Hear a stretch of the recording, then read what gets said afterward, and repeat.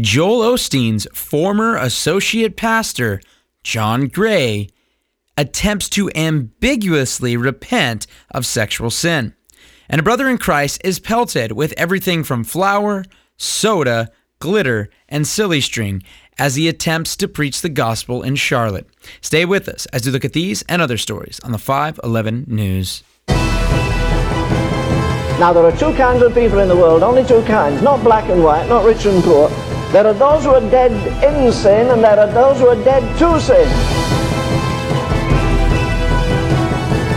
After 3 nights of unbridled lawlessness across London, the contagion is spreading. The problem is that God has already judged this. He has judged murder already. I don't need to question it. I don't need to ask and wonder what his plan is. We're commanded as Christians not to participate in the works of darkness, but expose them. Welcome back to the 511 News. I'm your host, Chad Davidson of Good Fight Ministries.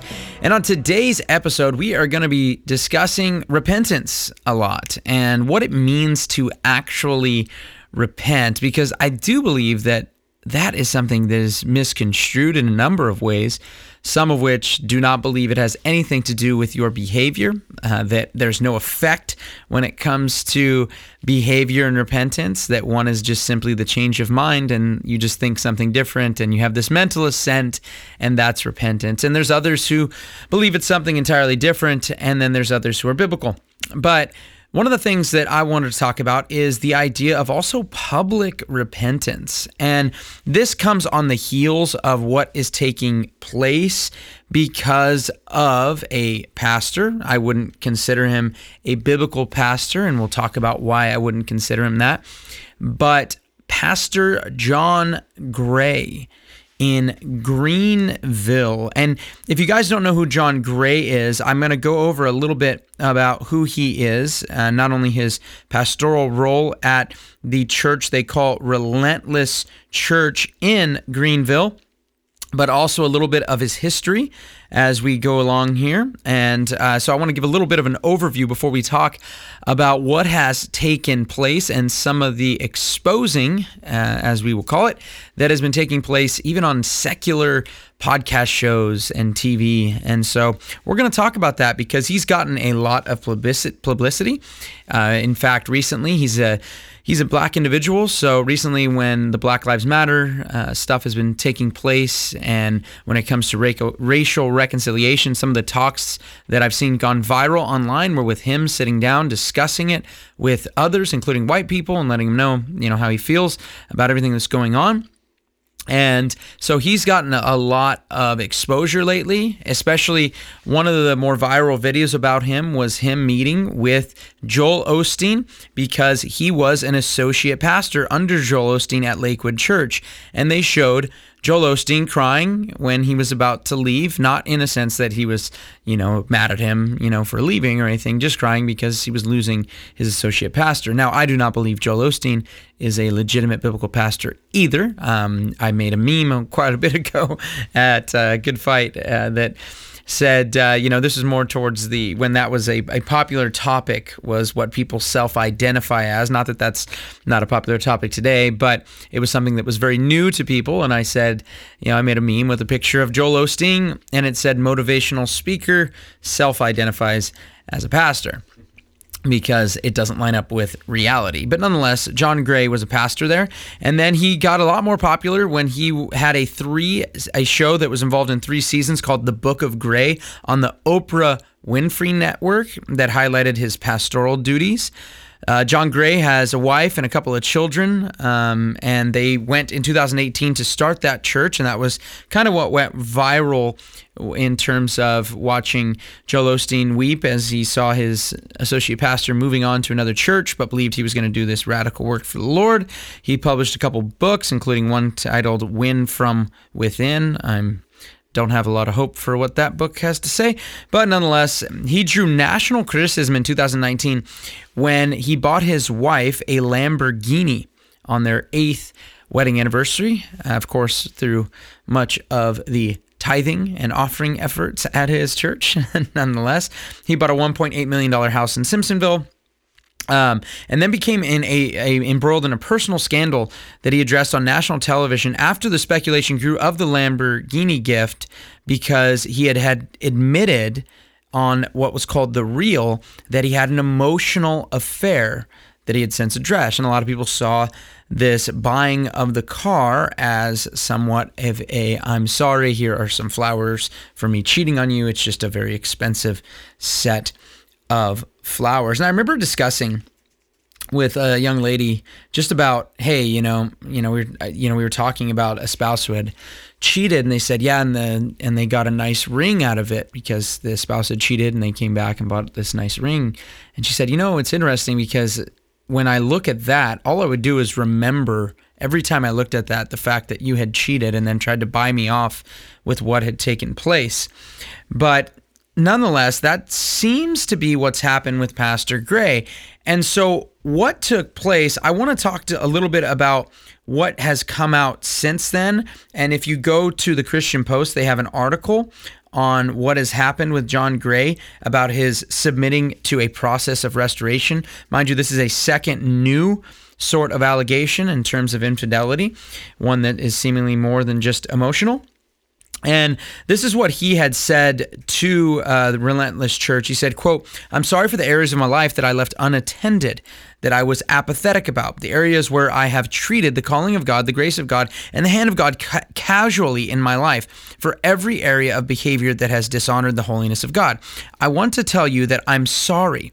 There have been a number of things, blogs, some that are accurate, some that are not, but all of it my responsibility." Now, this is the part that made my ears go up, because you guys may have remembered the fall of a man named Clayton Jennings. And Clayton Jennings was a very popular speaker. I know he was endorsed by some pretty well-known guys, including Tim Tebow, who considers him a friend. And Clayton Jennings had done all these videos, these like hype videos and things that he was doing. And I thought, this guy's a little out there. But then he was exposed for using that platform in order to sleep with women all over the country, really. A lot of them expressed things where they would literally watch his videos of his motivational speaking, because it wasn't biblical teaching, and then he would play those videos with these women and then basically tell them that God was telling them to sleep together and then sleep with them. And he did this with a number of women and was exposed as such. And we actually posted about it on our Good Fight site, and Clayton Jennings personally responded to us. And I personally responded back, and then he deleted his own comment. But nonetheless, he did respond, and he did a very similar tactic that what John Gray is doing here. And that is the ambiguous repentance. This ambiguous nature of repentance, especially when it comes to the public manner by which he's repenting, right? Because we can look at it and say, you hurt people publicly, so you should publicly repent of the things that you've done. And I'll talk about biblically why I believe there's a precedence for that. But when it comes to this specific thing, and by the way, that was Pastor Joe texting us about later shows we're going to be doing today that came through on my computer. But nonetheless, when we look at this repentance, so to speak, Clayton Jennings did the exact same thing. There's a lot of allegations of the things I've done. Some of them are true or some of them are not. Well, which ones, bro? Like, which ones? You're saying that people are lying about you. Point out the lie. Then show us, but this is the place where I need to repent. This is how I actually need to repent. Because this stuff is pretty serious. In fact, the latest allegation against Gray came from a 48-year-old Houston woman who identified herself as, quote, Mary. During an interview with online personality Tasha K, which was broadcast on YouTube, the Houston woman said during her interactions with Gray, she sent him partially nude photos at his request, and he video chatted with her while revealing his underwear. She claimed that he also met with her in Houston and invited her to visit his home, and she declined because she felt he may have wanted to sleep with her. Now, let me tell you something, Mary. If you're sending scantily clad pictures of yourself at his request, yes, he wants to sleep with you. I should not have to explain that to anyone. And in all honesty, you probably want to sleep with him. Now, what we need to do is turn from that and repent. it's pretty sad, wouldn't you say?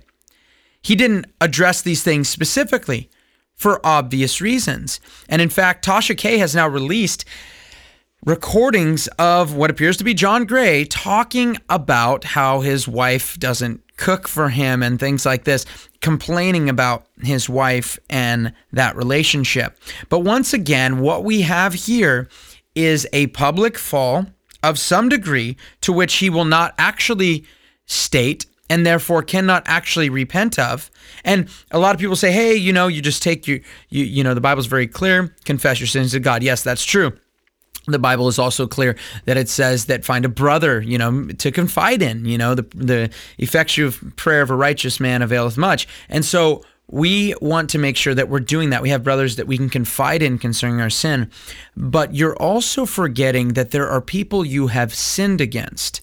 In Matthew 5:21-24, it says this, "You have heard that the ancients were told, you shall not commit adultery, and whoever commits murder shall be liable to the court. But I say to you that everyone who is angry with his brother shall be guilty before the court, and whoever says to his brother, you good for nothing, shall be guilty for the Supreme Court. And whoever says, you fool, shall be guilty enough to go into fiery hell." Verse 23, therefore, connecting what? The previous statements that Jesus was making about calling someone else a fool. Therefore, if you are presenting your offering at the altar to the Lord, and there remember that your brother has something against you, leave your offering there before the altar and go. First, be reconciled to your brother, and then come and present your offering. Recognize that we need to go make it right with the people we have wronged.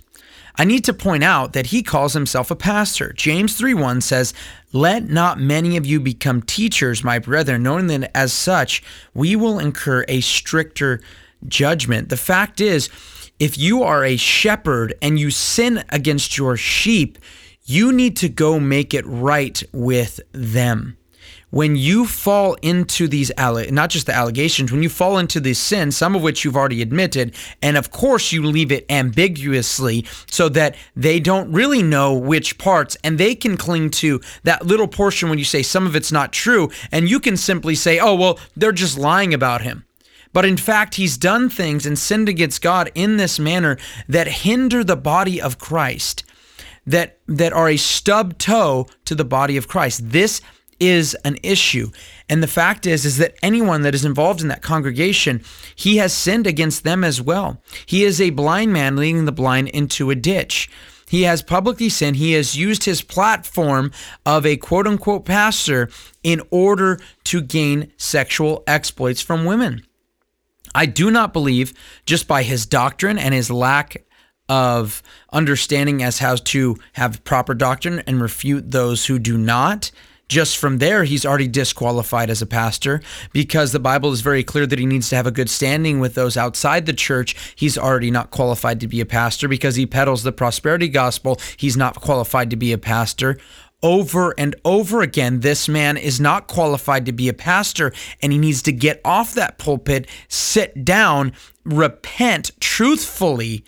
Don't stop worrying about your calling, and stop worrying about the money, the $1.8 million house you have and the Lamborghinis you can buy. Stop worrying about this nonsense and worry about your soul, because you will give an account and you will have stricter judgment, and you will give an account to Jesus when he says, "Who do you say that I am?" You're a means for my financial gain is what you would have to answer right now. And you are now a means for my sexual exploits to convince women because of my popularity, and because of the presence that I have online, and because of my Oprah Winfrey show, that now you are the means for by which I am getting sexual explicit material sent to me. Is that not disgusting? Is there nothing worse than to use God to profit in this manner? The truth is what Paul talked to Timothy about is that the people who do peddle these things, is their God is their belly. They have their own God that they worship. They probably shave it on a normal basis. They buy clothes for that idol, and the idol is really the person they're looking at in the mirror. Whatever the things are that they want to do, they do, and they do. That was bad. That's what they practice. And when we look at what real repentance looks like in the Scripture, we're given a clear indication. And what's interesting when we parallel this is we are talking about repentance and also acceptance of somebody who does repent. All right, 1 Corinthians is very clear, and we go over this a lot on 511 News, but nonetheless, it's something that's important to remember. Multiple times in both Jude as well as in 2 Peter, we talk about the things that, though you know all things, I desire to remind you. There's things we need to be reminded about. And when we think about 1 Corinthians and we think about repentance, we think of 1 Corinthians as a tough letter to call to repentance what was going on in that church, that they were welcoming in people, not only people that were sleeping sexually with their, at best, their mother, their stepmother, at worst, their mother.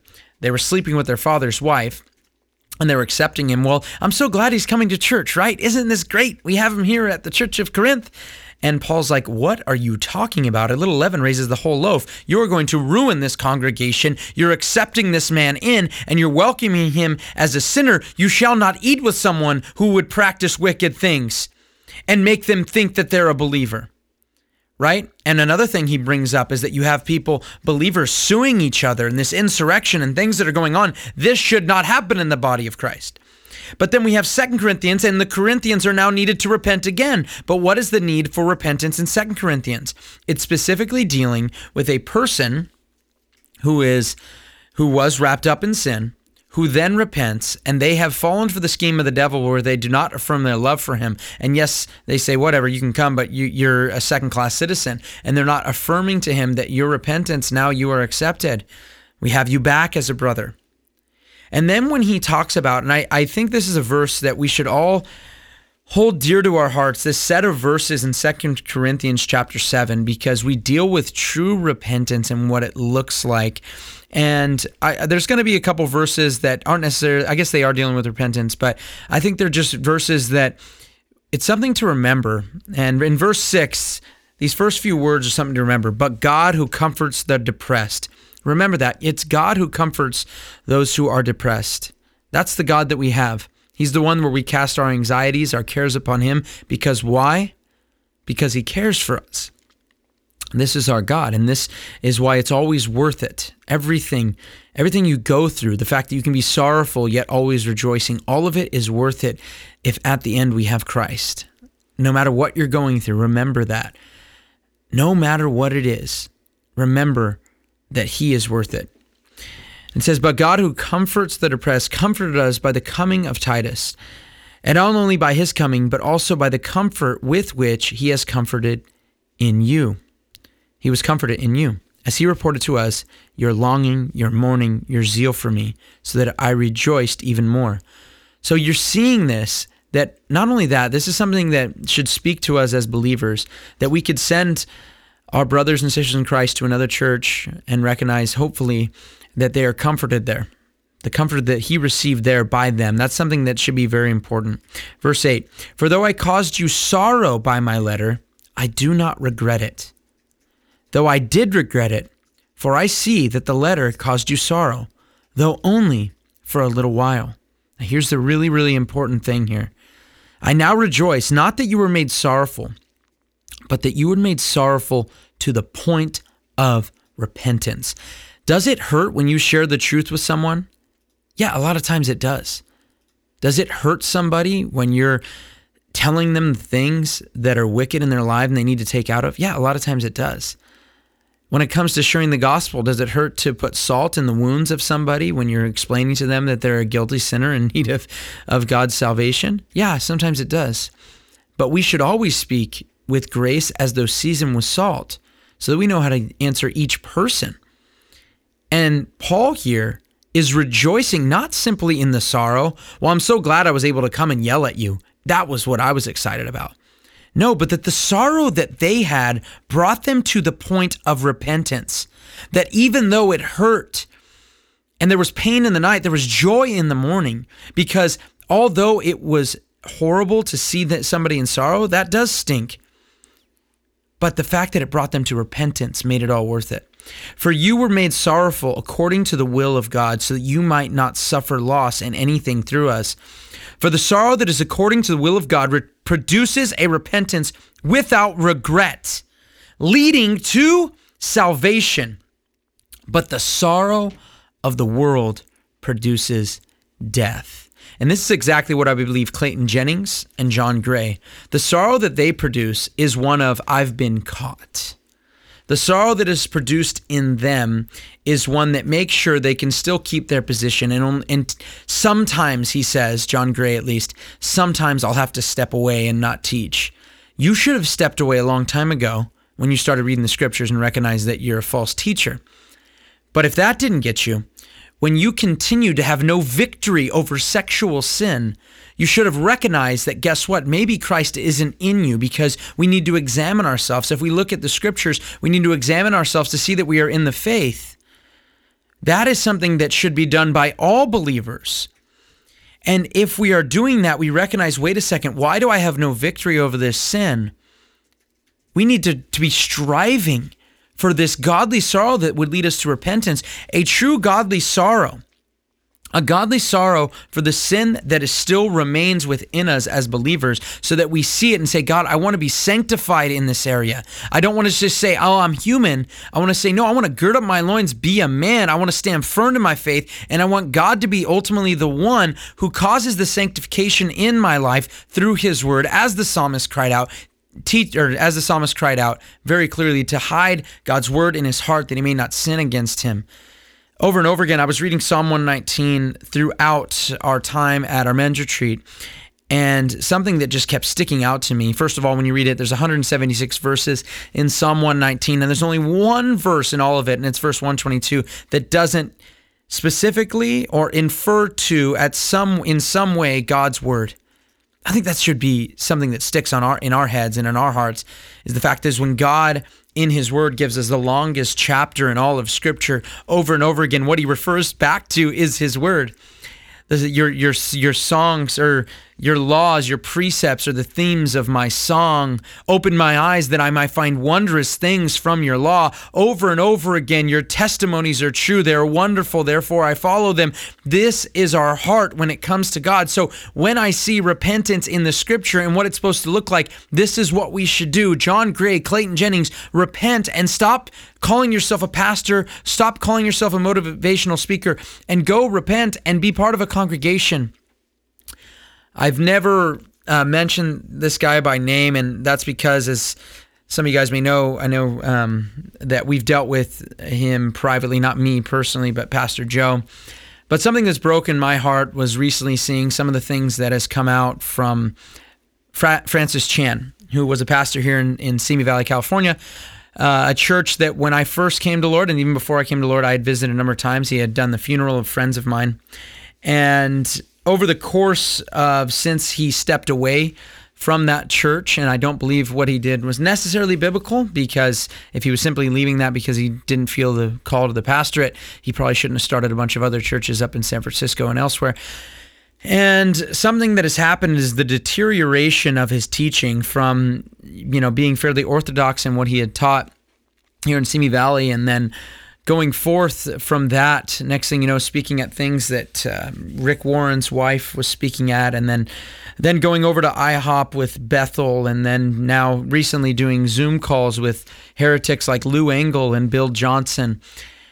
And then you hear it also in this teaching, because that was something that was very common. It was like, hey, we see him pictured with Todd White and Benny Hinn, and now he's doing Zoom calls. But what he teaches is right on. But then next thing you know, he's teaching that, transubstantiation and Catholicism basically has been the correct teaching of Scripture, and he got away from it. He repented to Catholics for not welcoming him in as brethren.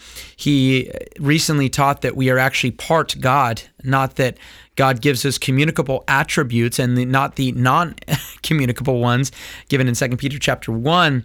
But you see these things, and then once again, you had this teaching that he had given out where he said that God spoke to him, and in that speaking to him, that once he warned of the things that was taking place in terms of people speaking out against false teachers like Mike Bickle and like Rick Warren, once he expressed to people that God is going to start killing them off for ruining the temple.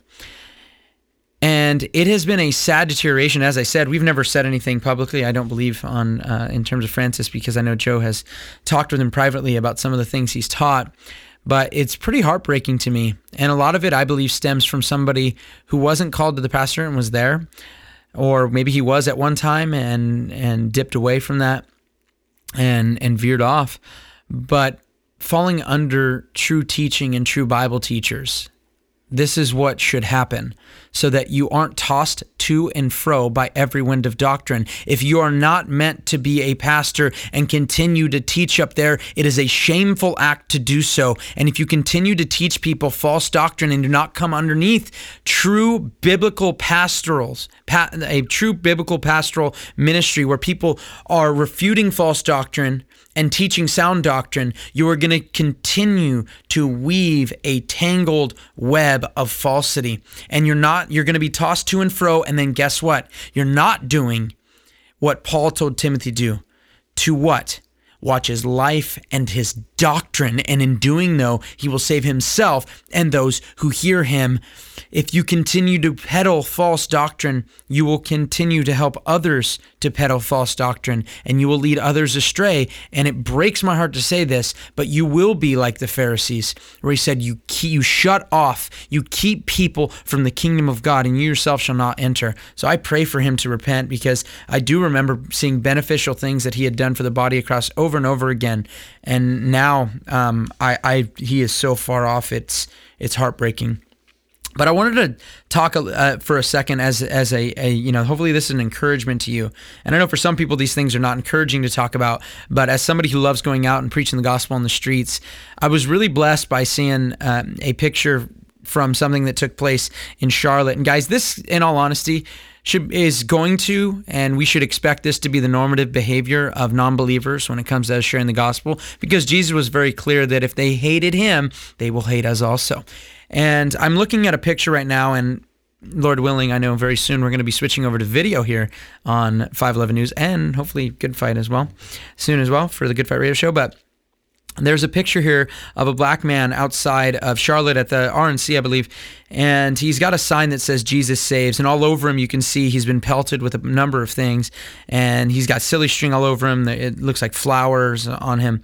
And I'm going to read from the Christian Newsnet article, and it says, a black man who regularly preaches the gospel on the streets of Charlotte was pelted with everything from flour, soda, glitter, and silly string on Saturday by protesters who were calling for the justice for mistreated African Americans. I just think there's so much irony that you could cut through it with a knife as they're mistreating an African American man outside preaching the gospel. The group was also captured on video engaging in collective chants of "Cops killed Jesus" and "Blank your Jesus." So I guess if you're going to chant "Blank your Jesus," why do you care if cops killed him? But nonetheless, Sam Bethea has been preaching in the open air for the past 6 years and has attended various demonstrations as an opportunity to declare the word of God. He previously had a lengthy criminal record, arrested 29 times, and now wants to share the good news of salvation with the world after Christ saved him. Quote, "I do it because God called me to the streets." Amen to that. And I want to encourage you guys. We just got back from Mexico, literally, like I just got back from Mexico, and now we got to do some gospel sharing out there. And you don't need to travel somewhere. You don't need to go to Zimbabwe. You can go down to Subway. I know it's a little different with COVID, but guys, we are able to share the gospel. And you see this man out there saying, I'm going to share the gospel because there's going to be a lot of people there. I'm encouraged by that. I'm encouraged that this man said, I know my past, but I look on to the future. I know what I have in Jesus, and that he's bought, and I've been bought and I've been paid for.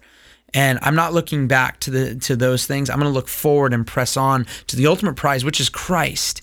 And so when we look at this man sharing the gospel, being pelted, being mocked, being ridiculed, we need to look at that and say, that's my brother in Christ, and I want to follow that kind of example. I want to see guys out there, and I want to see more of you guys. We have 511 News, and guess what we have? The 511 Street Team. And guys, tonight, watch the premiere of our documentary series, Satan's Sex Scheme. And in episode 2 and in episode 4, you're actually going to see the 511 Street Team on the streets asking questions about pornography, and we actually saw a number of them come to Christ. I can't wait to introduce you guys to the Street Team soon enough. God bless. The 511 News with Chad Davidson has been brought to you by Good Fight Ministries, bringing you news and commentary from a Christian perspective. This show can be heard every Friday wherever podcast shows are available, or visit 511news.org. Thank you for joining us, and we look forward to being with you next week on the 511 News.